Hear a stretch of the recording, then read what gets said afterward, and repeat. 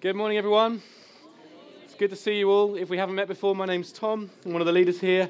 And this morning, we're going to be starting a new series. But before we get to that, I've got a few more things just to speak about with regards to our giving as a church. I want to just take this moment, just take a few minutes to talk about our giving. And if you're perhaps not part of this church family, or if you're not a Christian, then you can zone out. You have permission to zone out for 3 or 4 minutes, but I want you to zone back in 3 or 4 minutes' time. I really want to speak to our church family just for a few minutes. It's good to review our giving. It's good to do this from time to time, just to ensure that we are growing in generosity, really. And for many of us, our income might change depending on what work we have coming in and so on. And so it's good to take a moment to review these things. We have been, and we are, and have been an incredibly generous church, and have been so generous over these last few years. We have grown in generosity in our monthly giving, month by month, giving so faithfully into the life of the church here. And over several, what we've been calling journey offerings, we've raised hundreds of thousands of pounds in readiness for our move, our upcoming move, which we hope to be in the former Odeon, worshipping there this time next year. That's our hope and our prayer. Just ahead of Wednesday night, just to say, actually, you might want to bring a chair or something to sit on, or a cushion or something, because there's no chairs in any of the screens. So if you get tired during worship, you might like to have a little pillow to sit on, or I don't know, maybe you can be a bit tough and try and stand, I don't know. But I'm going to bring something, I think, just in case. Just on the note of the purchase of the Odeon, I'm just going to share a few things about this, which we're trusting you really just to be wise with this information. The purchase of the Odeon was £860,000, which, considering that this time last year the owner was saying he wanted £1.8 million, was quite a difference. And then about 6 months after that, he said he would categorically not deal at any less than £1.2 million. So we feel that's God's favour upon us. And to complete this purchase, we've taken out a loan of £540,000, and we have about £100,000 left over after purchase, which is actually more than we thought we would have, which is really wonderful, which we can invest directly into the refurbishment of the building. And we're seeking to raise more funds in October this year and March next year. Over the 2 offerings that we've got planned, we are seeking to raise a further £150,000 for the first phase refurbishment, a large-scale refurbishment of the premises. That, we trust, will get us in there, get us operating in there, and then in the years to come, there'll be some other things that we're going to want to do as well. So I want to raise the 14th of October, again, to your attention, and just urge you and encourage you to think and pray about what you can give in that offering. But I also want to urge you to prayerfully review your regular giving. This is something that Sarah and I do from time to time, at least once a year, to see if we can possibly increase our giving to the church. We give monthly to this church, and we make our giving floor, if you like, 10% of our income pre-tax. That's what we do. And we've been, for many years, giving that, but in recent times, giving in excess of that, because we want to continue to grow in our generosity.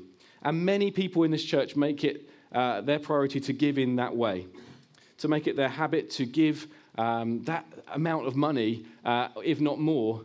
Really, it's related to, inspired by the Old Testament practice of tithing, where the Israelite people would give 10% of their goods to the work of God's people in the temple. But we believe we've got a far greater reason to give than to obey a law. We believe really that God has treated us far, far better than we deserve. He has, as we've been celebrating this morning and singing about this morning, He has taken our sin away. He's removed our shame and our guilt. He's placed us in His Son, Jesus. And so really, out of the overflow of His grace to us, we say, God, this is all yours.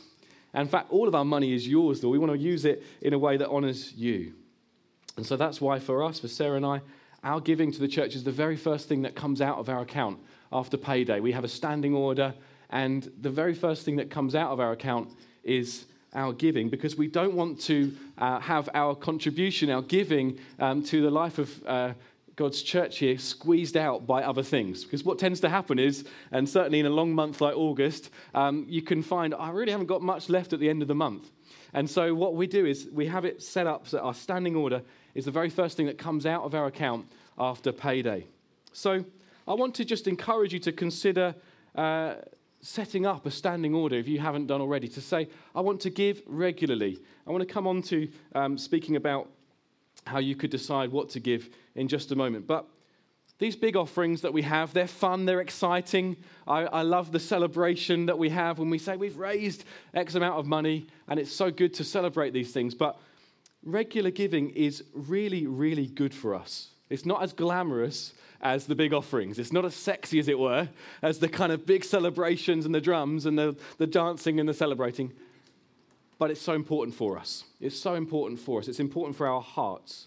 Because in giving to God freely, not out of compulsion, not because I say, come on, let's give, but actually out of an overflow of God's grace to us, we're saying to God, money will not be my God. Money will not be my God. Jesus Christ is my God. Jesus Christ and his kingdom is my number one priority. So can I urge you, just as I finish this giving exhortation really, that if you're not giving regularly, can I encourage you to step into this and trust God with this? Pray and decide in your heart what from your income you can give. We'd be delighted if you would consider setting up a standing order. That really helps you. If you miss church, then you can still give. But it also helps us to budget and plan for the future. You might think, I cannot afford to give anything. I can literally give nothing. I have no money left at the end of the month. Well, can I encourage you to look over what you're spending your money on and think, is there something that's perhaps taking priority unnecessarily? Maybe there's things that you could be creative with. Maybe you have loads of stuff around the house that you don't need anymore, and you might think, I'm just going to go to a car boot sale and raise a little bit of money that I can give. If you're already giving, perhaps you might like to pray and review and see if you can increase that at all. You might think, I'd like to try and aim to raise my giving so that I'm giving 10% of my income. See that God comes through for you in that, because he will. It's one of the only things that God says, test me on this. Perhaps you're giving 10% of your income already or more. Let me encourage you to seek to grow in your generosity. You might think, there's some more I can give. Our monthly repayments on the mortgage we've taken out on the Odeon will be £2,600 a month. If all of our regular givers gave £20 a month extra, then we would cover that cost. Now, there's more expenses that we'll have on top of that, of course, but I'm saying this to simply show you that we, as we all give generously and sacrificially, in regular giving as well as the exciting giving, then we will see these additional needs met. We will see, I believe this, friends, and we're going to, I'm so excited to show you around on Wednesday. We will see an amazing facility that will be for the good of our church, but ultimately for the flourishing of this town, as many, many hundreds of people, we pray, will come to know Jesus in that place and through ministries that go on from that place. We believe that we're going to see the kingdom of God advance here. Can I just pray, and then we're going to tuck into today's passage. Father, we thank you so much that you have been so generous to us. You sent your Son to die in our place, who laid aside all of his rights of deity and came and lived among human beings like us, and who died the most awful death on the cross, and who rose again victorious, now seated at your right hand and ruling and reigning. We thank you, Lord, for your generosity to us. Thank you for all that we have. We say, Lord, it's all yours, and we simply want to grow in our generosity. Whatever it looks like for each one of us, let us grow. Help us to grow, Lord. Whether it's small steps or whether it's already very, very significant, and we're just seeing, is there anything we can grow in here? I pray that you'd help each one of us to move forward in this area, and that we would plunge the dagger into the God of money, which is such an idol in our country, Lord, and we'd say, no, we trust Jesus. He meets all our needs. Thank you, Lord. Amen. Amen. Okay, we've got a new series today, which is in the book of 1 Corinthians. However, we are not going to actually dive into the book of 1 Corinthians today. I want to tell you a little bit about the church in Corinth, and we're going to look at the story from Acts where this church gets started. So if you have a Bible with you, you might like to turn to Acts chapter 18, and we're going to read from it in just a moment. This series is going to go on for quite some time. This series is going to go on until March. Are you up for that? Are you up for a long Bible teaching series? We're going to break for Advent and Christmas and a bit of New Year as well, but we're going to be in this book for a while. The church that Paul was writing to was in Corinth in Greece. It was planted in AD 50 or thereabouts, so about 20 years after Jesus had walked on the earth. And 5 years later, Paul was in Ephesus in Turkey, and he wrote to the church in Corinth. They had got some things very wrong, and we're going to see that in the coming weeks. There was some really messed up things going on in the church, but there was also some great things going on in the church, and Paul would write to them to correct them on some things, but to encourage them as well, that they were the temple of God's Holy Spirit. As imperfect as they were still loved by God, and still God had purposes for them.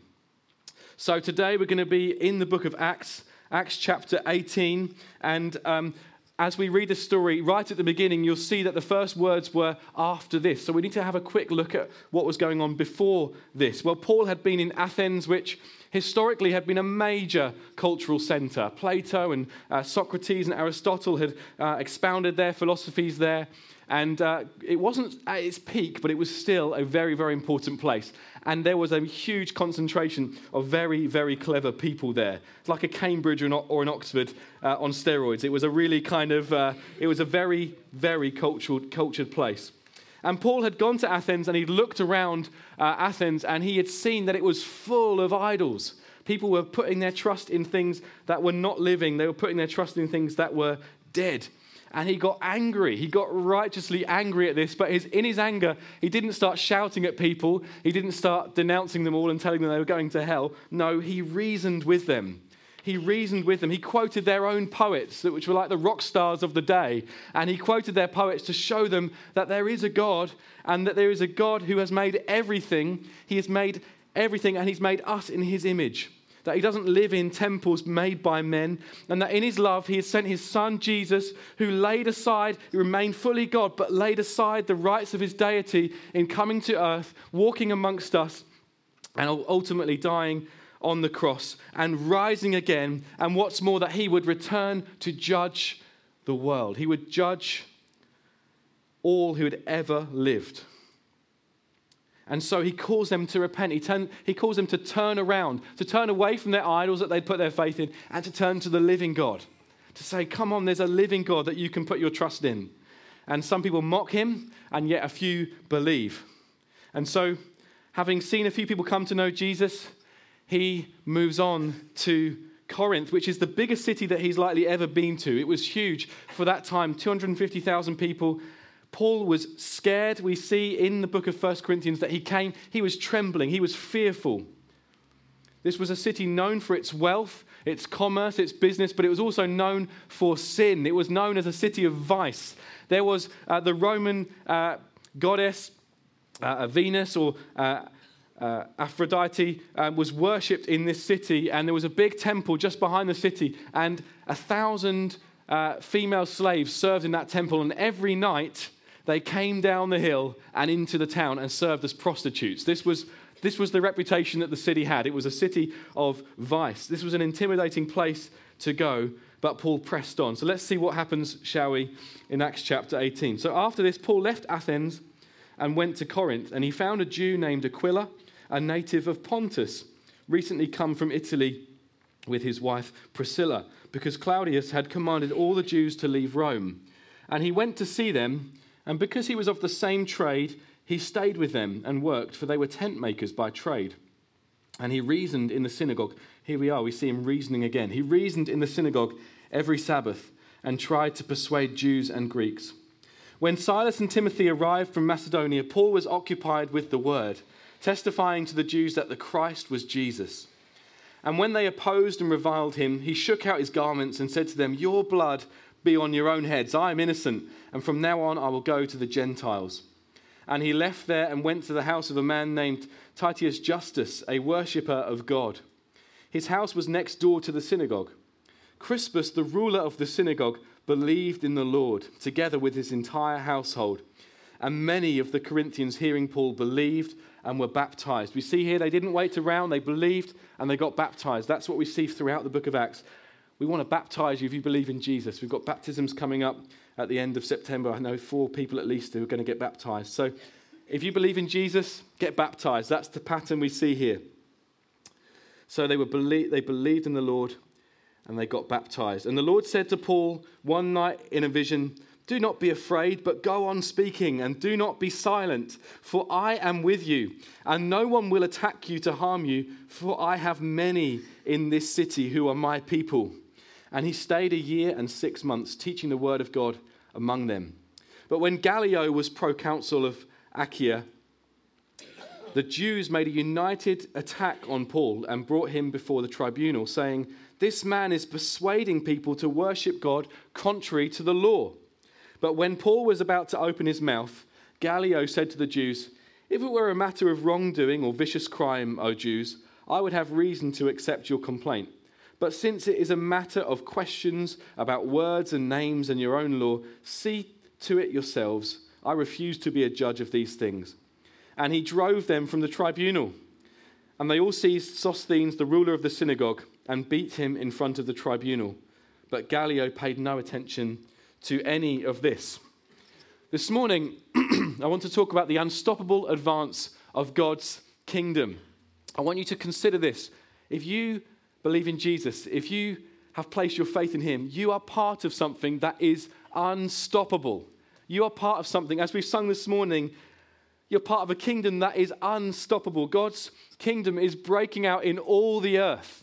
We heard a few months ago, someone who was speaking here said, there's a Mexican wave of praise going on over this day as people right from every continent and from many, many different nations rise up to sing the praises of Jesus Christ. We are part of something that is worldwide. Jesus is being crowned as king in people's hearts and lives. Fear and sin and sickness are leaving as King Jesus' kingdom rises up. God's kingdom advance is unstoppable. It is absolutely unstoppable. I want you to know that this morning. In fact, I want that to be the main thing that you take away from this morning, that we are part of something that is completely unstoppable. Churches come and go, pastors come and go, but God's kingdom rule will never end. It will never end. His kingdom reign is unstoppable. We read in Isaiah chapter 9 that of the increase of his government and peace, there will be no end. Now, the bit that we often miss out there is the very last bit, which says, the zeal of the Lord of hosts will accomplish this. The zeal of the Lord of hosts, the one who commands angel armies, that's what the word hosts means, will accomplish this. God is more zealous than you or I. You might be zealous for a football team. You might be zealous for a band. You might be zealous for something else, some other cause. But God is far more zealous about his own kingdom advance and about his own glory than you are zealous for that cause. He will accomplish it. The zeal of the Lord of hosts will accomplish it. So in this passage, we see some advance of God's kingdom, and I want to examine 2 components of unstoppable advance. The first one is God's sovereignty. Throughout this passage, we see God's sovereign hand at work. We throw that phrase around a lot, that word sovereign. It basically means that God is in charge and he does whatever he pleases. That is super important to us. God sets out to do something and he does it. Nothing hinders him. He gets what he wants. Despite the opposition, he ultimately gets what he wants. He is all powerful. This sovereignty extends to deciding when and where we live. We see that in Acts chapter 17 when Paul's in Athens. He says this in verse 27. He made from one man every nation of mankind to live on all the face of the earth, having determined allotted periods and the boundaries of their dwelling place, that they should seek God and feel their way towards him and find him. It's God who's in charge of where we live. It's God who's in charge of life and death. That's so important. He decides when our time is up. My children got a hamster for Christmas, which I would highly recommend. 10 quid, hours of fun. Hours and hours of fun. But they're starting to learn to read, which is regrettable because we sometimes go for a free day out at the pet shop, okay? That's like a free zoo trip for us. Any other parents do that? Is it just us? No, you all do it as well. Go to the pet, don't buy anything, but you look around and look at the animals. And they picked up a leaflet about hamsters, and they read in the leaflet that hamsters have a life expectancy of 1 to 2 years. So now we're getting all kinds of questions. Dad, when will Daisy die? And Dad, when will you die? I get asked that one quite a lot. And I say, children, it's God who's in charge of life and death. And we can trust him. We can trust him. We don't know if Daisy's going to be here next Christmas, but we can trust him. God is sovereign. We see his sovereignty worked out in Corinth. Paul had come to an intimidating city. He doesn't have his usual team with him. Timothy and Silas are nowhere to be seen. They don't arrive till later on in the passage. He didn't see much success in Athens. He got mocked, and only a few people said they wanted to hear some more and gave their lives to Jesus. He's come to a very intimidating city. He's low on confidence. But God, in his sovereign providence, places Aquila and Priscilla in his path. We're going to get to them in a minute because they are outstanding people, and we need to go into them in some depth. They've been ejected from Rome as a result of persecution, and look where they turn up, just at the same time as Paul. What an encouragement to him. They were already Christians by this point. It's almost certain that they were already Christians by this point. It says that they were Jews, but as we see from later on in the passage, often Christians are described as Jews if that's their ethnic background. So they were Jewish Christians and mature Christians as well, who rock up in this godless city just at the same time as Paul. And they're amazing people, as we're going to see in a moment. God knows what he's doing. Can I just let that sink in for a minute? God knows what he's doing. You might have all kinds of questions in your mind. You might have all kinds of anxiety swirling around. You might be very anxious, but God knows what he's doing. He knows what he's doing. And that anxiety is going to be dealt with when you take a long soak in the bath of God's sovereignty. When you fill your mind with the fact that God reigns. When you fill your mind with it. And you probably have to have it every day. You like a daily bath, you probably need to soak in this every day. If you're an anxious person, you need to know that God's in charge. Any theology that you might have that says God doesn't know about certain things, or he doesn't see certain things coming, that he doesn't have the ultimate victory, it's going to lead you to anxiety. And you might not even highlight it as anxiety, but it might manifest in a whole other bunch of ways. God's in charge. I want you to know that God's in charge. Even in the midst of the opposition, and we see this in this passage, God is in charge, and people get saved. Even after people had got super mad with Paul, people got saved. And it hots up even more, and God comes to this weary apostle who, to be honest, is probably ready to jack it in. He's quite a superhero in the Bible, isn't he, Paul? But I bet he had times when he's thinking, I'm quite happy to stop now, Lord.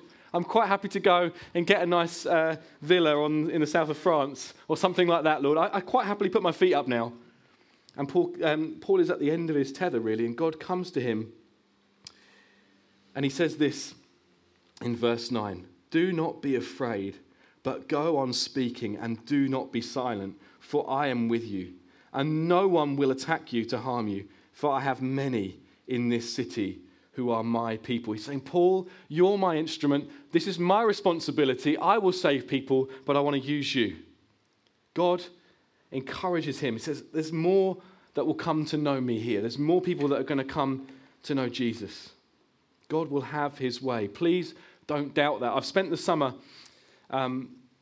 reading this great book called Great Revivals by Colin Whitaker. And this week I read about probably the most amazing revival that has ever happened in China over this last century. Between 1966 and 1976, the Communist Party murdered millions for their faith. They murdered millions of people. Churches were burned in China, Christians were imprisoned, and some were nailed to the walls of their churches as if to make a point. The Communist Party in China seemingly had unstoppable power. And yet that might does not compare to the power of God. It doesn't begin to compare, because it says in Isaiah 40 that the nations to God are like a drop in a bucket. They're like a drop in a bucket. And over these last few decades, even in the midst of such persecution, the church in China has undergone the most remarkable revival of all time. And a number of years ago, there was 300 evangelists gathered in one room, including a lady called Mama Kwong, who some of you may have heard of. And like Paul, they heard a voice from God as they prayed one night. And God said this, "Although communism is evil, I will open the door and no one will shut it." And so they began to preach boldly, and every single night, whole villages turned to Christ. Even high-ranking government officials received Christ. People were healed of incurable diseases. Robbers were miraculously converted. In the decade that followed that great persecution, Christianity spread rapidly. Mama Kwong, she led so many people to Christ. She was imprisoned 3 times. Her son was nailed to the walls of his church.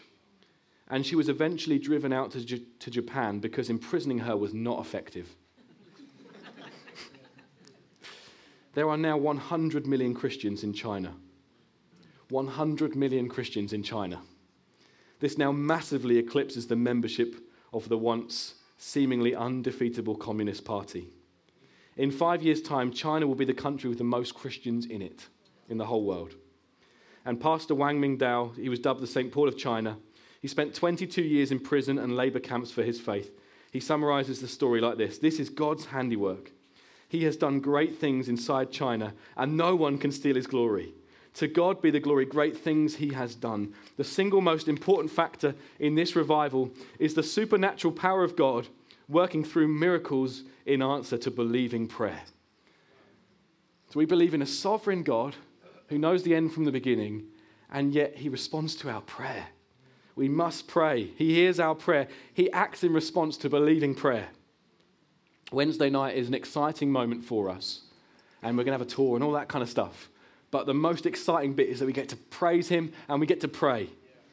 Because if revival accounts teach us anything, it's that God will have his way, but prayer is key. No opposition will bring it to a halt, but prayer is key. The UK is no longer a Christian country. I do not believe this country is a Christian country. It's not. 5% of this country would believe in Jesus and place their faith in him wholeheartedly. The opposition to the gospel is already present, and it will increase. It will increase. I don't have to be a major prophet to predict that. But we have to plunge our minds into God's sovereignty and see that he will have a glorious church from every nation, tribe, and tongue. He will. He will have his way. He has great purposes for his church in this nation. And the book of Acts, friends, you need to read it because it's so encouraging. It will strengthen us as we seek to see the name of Jesus made famous here in Ipswich and beyond.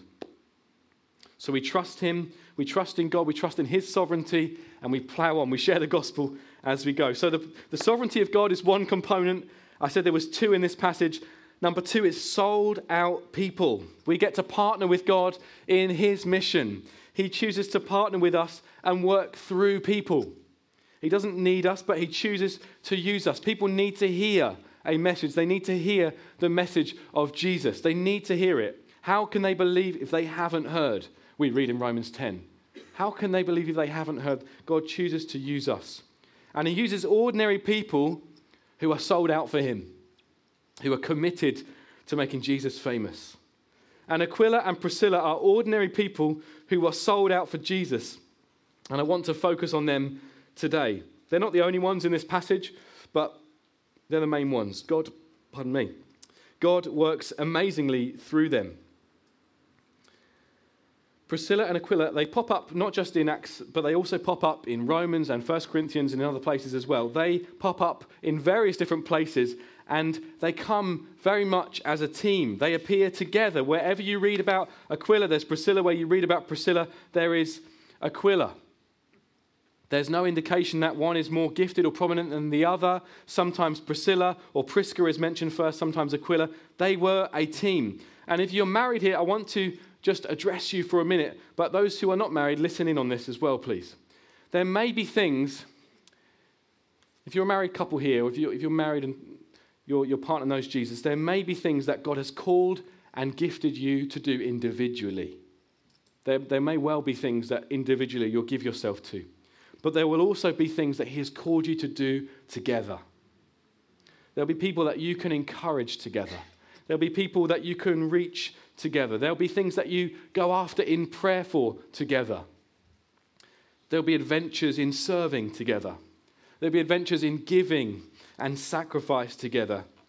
And you need to work out what each other's strengths and weaknesses are. You need to do that. You need to study your partner. Can I encourage you to do that? Work out what your strengths and weaknesses are. Aquila and Priscilla, they needed to do that. They were business partners. They were making tents together, but they were also ministry partners. They went on to become part of Paul's apostolic team. They needed to work out what each other's strengths were. You need to work that out. You need to work out, okay, what's going to bless my husband or wife? What's going to be, how can I help them to get into their sweet spot in terms of serving God and encouraging others? You have to do that. And can I encourage you to pray? Can I encourage you to pray for your marriage? You might think, well, I can't ever see my marriage being fruitful like Priscilla's and Aquila's was. Pray for it. That's the beginning of a very good thing. If you start to pray for your marriage, can I encourage you to pray for your marriage? Pray. God, would you do something beautiful through us? Would you draw us together that we might reflect you more? Ask God to transform it. Pray that you'll be a good team. Pray that together you'll lift up the name of Jesus. So Priscilla and Aquila, they were a team. Another thing that I know is that wherever they go, they are sold out for God. Whether it was in Rome, as they were previously, or in Corinth, where they spent at least 18 months, or whether it was in Ephesus, where they seemingly spent a lot more time, they were sold out. Their work and their ministry caused them to travel around a fair bit, but wherever they went, they gave themselves to the work of God in that place. They gave themselves wholeheartedly. Sometimes people have to move around a fair bit for work, and sometimes that might lead to people saying, well, there's no point in me getting stuck in here because I know that I'm going to be moving on. Let me encourage you, if that's your attitude and you know that you're not going to be here for a long time, get stuck in here. Because if you say of this place, well, I'm not going to throw myself in here because I don't know how long I'm going to be here for, then I don't think you're going to do it in the next place either. Get stuck in. Throw yourself in to what God's doing in the place that he has placed you right now. Give yourself to the kingdom. Give yourself to reaching others and his local church until he moves you on. That's what Aquila and Priscilla demonstrated. They gave themselves to the work of God where he had placed them. The third thing I see in them is that they were hospitable people. Paul writes in Romans that all of the churches of the Gentiles, that's the non-Jewish background churches, that they were grateful to Priscilla and Aquila. They had affected many churches on their travels and through their encouragement and through their hospitality. Their ministry may or may not have been a platform ministry. As far as we know, they never wrote any books. They weren't necessarily flashy people, but they were hospitable. They take Paul in. Later on in chapter 18, we didn't read that far, they take Apollos in, who was a budding leader in the church. It was quite impressive in some regards, but he needed discipleship. He needed help. We know from 1 Corinthians 16, as we go through the book, that Priscilla and Aquila had a church that met in their home. We don't know how many people that was, but it was probably quite a large group that met in their home. And it probably just wasn't on Sundays either. It wasn't just at 9:30 on a Sunday morning. They would have had people in their home a lot. Their home was a tool for God's kingdom. Their doors were open. We plug hospitality a lot here because really, although it sounds counterintuitive to say this, a church building is not the be-all and end-all. I've just encouraged you, come on, let's give generously. Let's continue to give sacrificially into this because we do believe it's important, but we don't believe that it's the be-all and end-all. The homes that God has given us are as much of a tool as the building that we're going to have in the centre of town. The homes he's given us are to be used as tools for his kingdom advance. Even if your home isn't very big or it isn't very nice, or even if you don't even have a table and you need to sit on lap trays, that's fine. And have people in your home, or you may not even have the money to cook for people. You can have people over and enjoy hospitality with you. It doesn't need to look a certain way. But Priscilla and Aquila saw that their home was a place where the kingdom of God could advance. So let's be like them in that they were hospitable. And fourthly, finally, they were saturated in the truth. I've mentioned Apollos, who pops up in Ephesus in Acts chapter 18. He's an impressive guy, seems to know the Bible well. He's seemingly getting a high profile in the church, but he needs some Bible training. Now, he doesn't go off and do a degree somewhere. No, he goes and has tea with Priscilla and Aquila. And they train him and say, you've got some things a bit skew here. Let's help you to understand some things. They were saturated in the truth. They loved the truth. Listen, we have to have bread for people, don't we? We have to have things that we can give to people. We have to have bread. We have to be eating God's word. We have to be bringing it into our lives so that when people are around us, we actually have bread to give them. That we can say, hey, I want to encourage you with this. Let's be those saturated in God's word like Priscilla and Aquila, so that when people are around us, we can pour out life-giving truth into their lives. So I want to encourage us. We're going to sing in just a moment. I wonder if the band could come and get ready to lead us. Let's be those who, in light of God's sovereignty, in light of the fact that his victory is not a possibility, it's a certainty, in light of the fact that his kingdom is advancing all around the world, let us be sold out people. Let us be sold out for him. Let's take the opportunities that come our way to advance the kingdom of God. Let's take the opportunities that come our way to share Jesus with people. Take the opportunities because he wants to advance his kingdom through ordinary men and women like us. He wants to use us. And his kingdom is unstoppable, friends. His kingdom is unstoppable. And he wants to use you and I. He really does. He really does. And it might be that we've blown it in the past and think, oh, I should have spoken to that person. It's okay. God has grace for you in this. He's grace for me. There's many times when I've spurned opportunities that's come my way. He is unstoppable, friends. Can we stand together? I want to pray for us. And then we are going to sing in response and worship this unstoppable God.